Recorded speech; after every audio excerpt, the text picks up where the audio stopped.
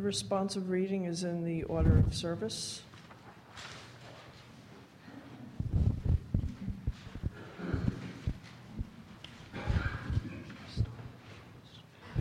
We honor the world's women.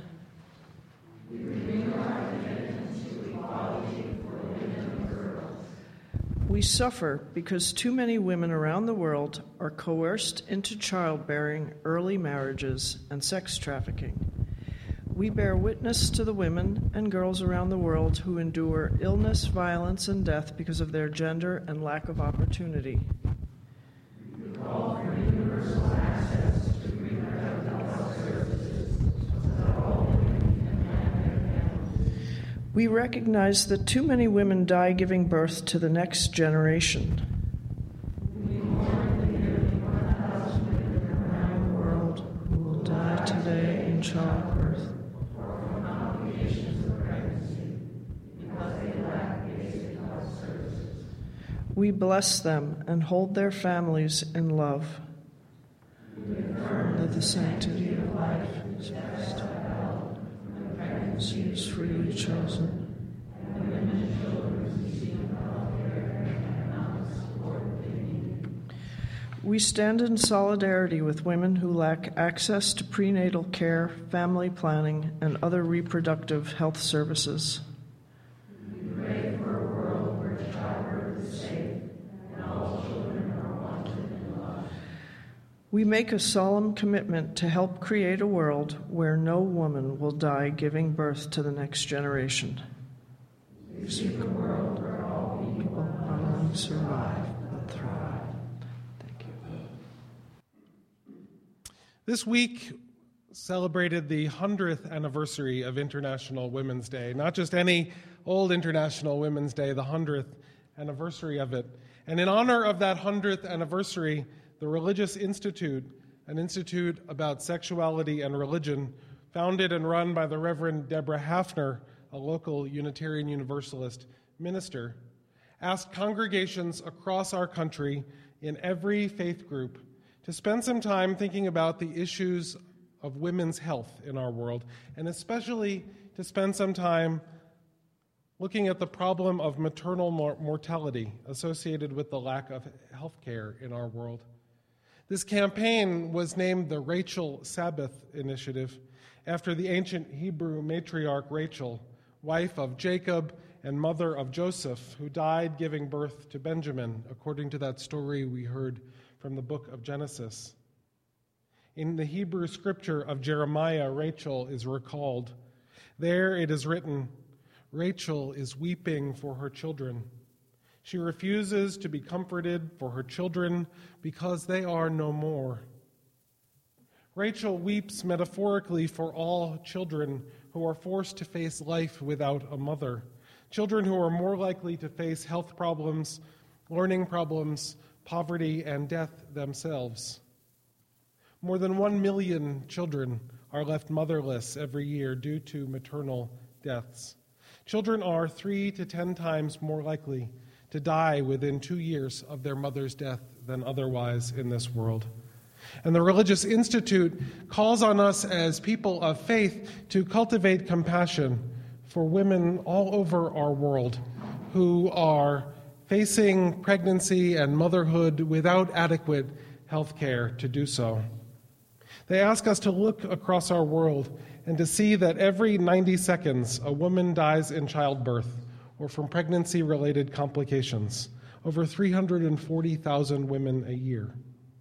99% of those deaths occur in developing nations, more than half in sub-Saharan Africa and over 1/3 in South Asia.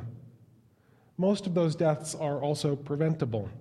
They happen because the women who are pregnant do not have access to proper health care.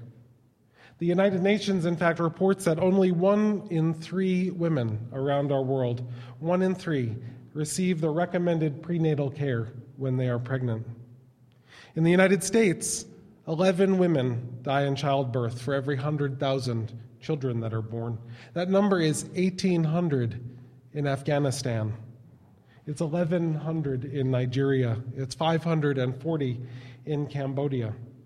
There is no doubt that this is a major problem facing our world, lack of proper health care, especially for women around our world. And it's a wonderful thing that the Religious Institute asks us to spend some time thinking, what is our response as people of faith to the lack of health care around the world? What is our compassionate response to the fact that people are suffering around the world, that the process of motherhood, pregnancy, and birth, this process that is necessary for humanity to survive, for the next generation to come to life, is such a dangerous thing that women are not given the resources to face it adequately in countries around the world. And as I thought about this, as I thought about these women in Nigeria, in Afghanistan, in Cambodia, in India, in Mozambique, it occurred to me that we also need to have a religious response, a compassionate response to women in this country, to women in the United States. And so on this International Women's Day, I don't want us to think that this is an issue limited to parts of the world that we all know exist in dire poverty. Healthcare for women is under attack in our country as well. And it is time that we as a religious group, we as a moral voice in our community said something about what's going on all across this nation. Most of you probably know that Planned Parenthood funding, federal funding for Planned Parenthood, is under attack in our Congress this very minute. The House of Representatives has already approved a budget bill that would end all federal funding for Planned Parenthood clinics. And I think it's worth the time to unpack that for a second. You see, this is being done mostly in the name of opposing abortion, but it's already against the law for federal funds to be used for abortion. It has been against the law since the Reagan administration, and none of the federal funds that go to Planned Parenthood are used for that. So I think that it asks us to look at the question, what do those federal funds pay for? What they pay for is mostly health care, mostly sexual and reproductive health care, mostly for women and mostly for poor people. Nearly half of Planned Parenthood's clients qualify for Medicaid, the health care that is available only to the poorest of the poor in this country. The funding that the federal government gives Planned Parenthood pays for gynecological exams, cancer screenings, HPV vaccines, tests and treatment for sexually transmitted infections. It pays for contraceptives, for prenatal care, for sonograms for pregnant women. It provides comprehensive sexuality education to teens in poor, underserved neighborhoods. Comprehensive sexuality education that uses the curriculum that the Unitarian Universalist Association has written that promotes self-worth and responsibility in the lives of teenagers. That's what that federal funding goes for. The Nation reports that 20% of women in the United States have at some point received medical care from a federally funded Planned Parenthood clinic. Cutting these things will result only in more diseases for women and their babies, more unwanted pregnancy, and ultimately more costs to taxpayers as Medicaid recipients require hospitalization for preventable problems. That's what we're facing. That's what the short-sightedness of our government is costing us. Federal funding for Planned Parenthood, however, doesn't stop there. It also pays for flu shots. It pays for diabetes care. It pays for many other necessary health care procedures for millions of women who don't have access to it any other way. And so I ask, what will cutting those funds get us? I am afraid the answer is nothing good. My colleague, the Reverend Tom Belote, minister of the Shawnee Mission UU Church, spoke out against these cuts in a rally in his state capital just this past Friday.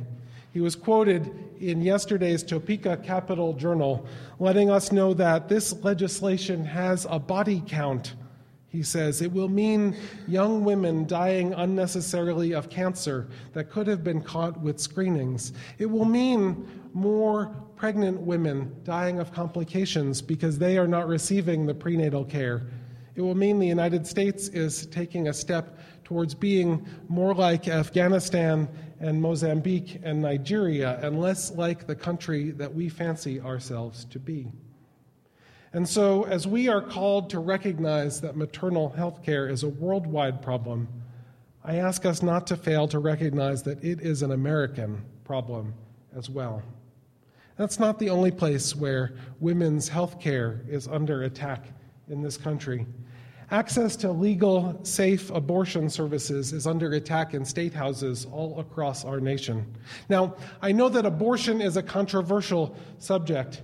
I know that people who are reasonable and who are acting morally come to vastly different conclusions about the subject of abortion. And I want to hold that space here in this pluralistic religious community, that we here who come in this same room can come to vastly different conclusions about whether it is right or wrong, good or bad.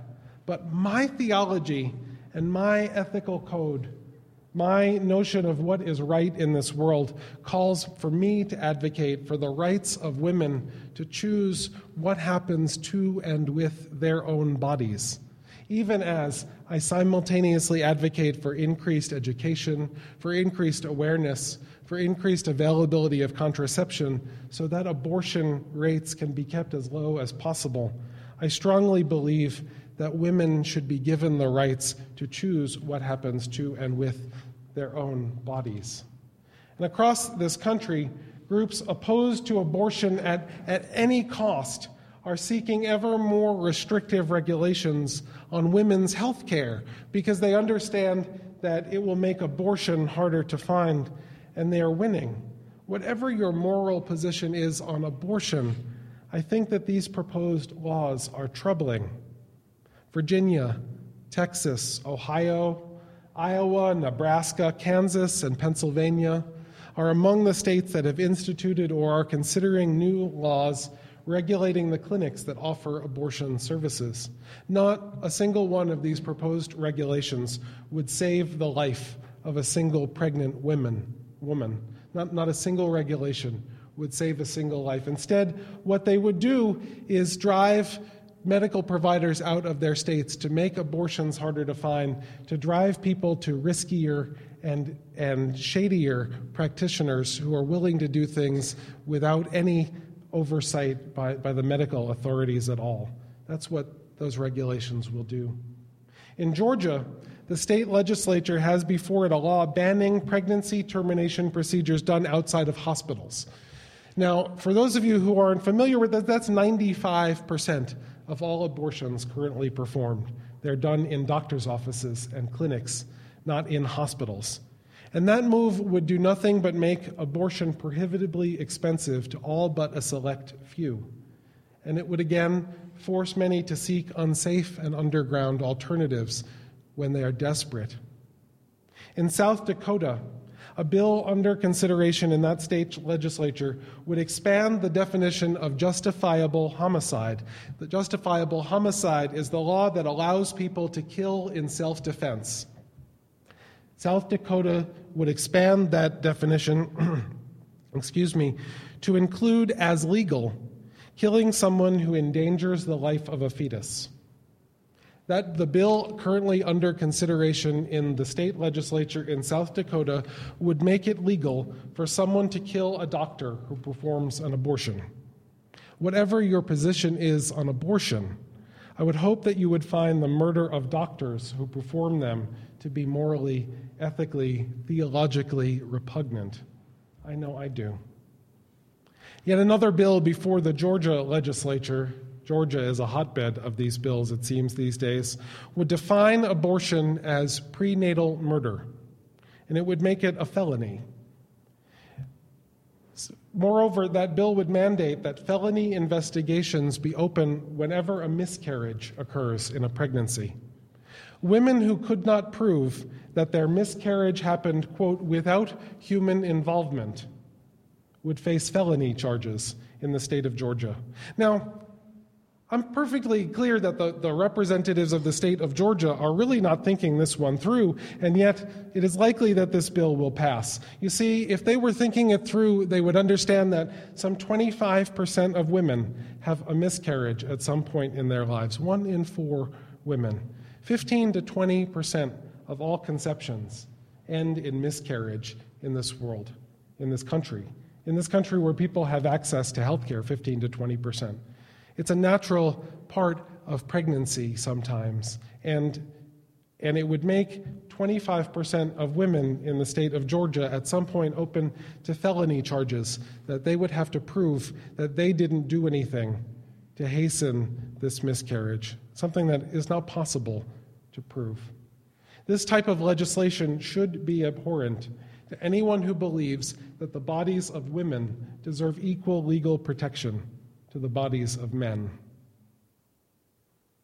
The Religious Institute sponsors programs that raise moral and theological voices in favor of sexual and reproductive health, rights, and equality. In their open letter to religious leaders on abortion as a moral decision, they write in part, and I quote, "Abortion is always a serious moral decision. It can uphold and protect the life, health, and future of the woman, her partner, and their family. We affirm women as moral agents who have the capacity, right, and responsibility to make the decision as to whether or not abortion is justified in their specific circumstance.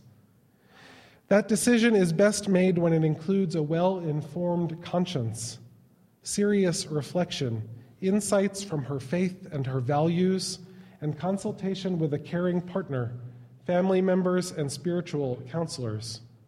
Men," they write, "have a moral obligation to acknowledge and support women's decision-making." I want to read a little part of that again.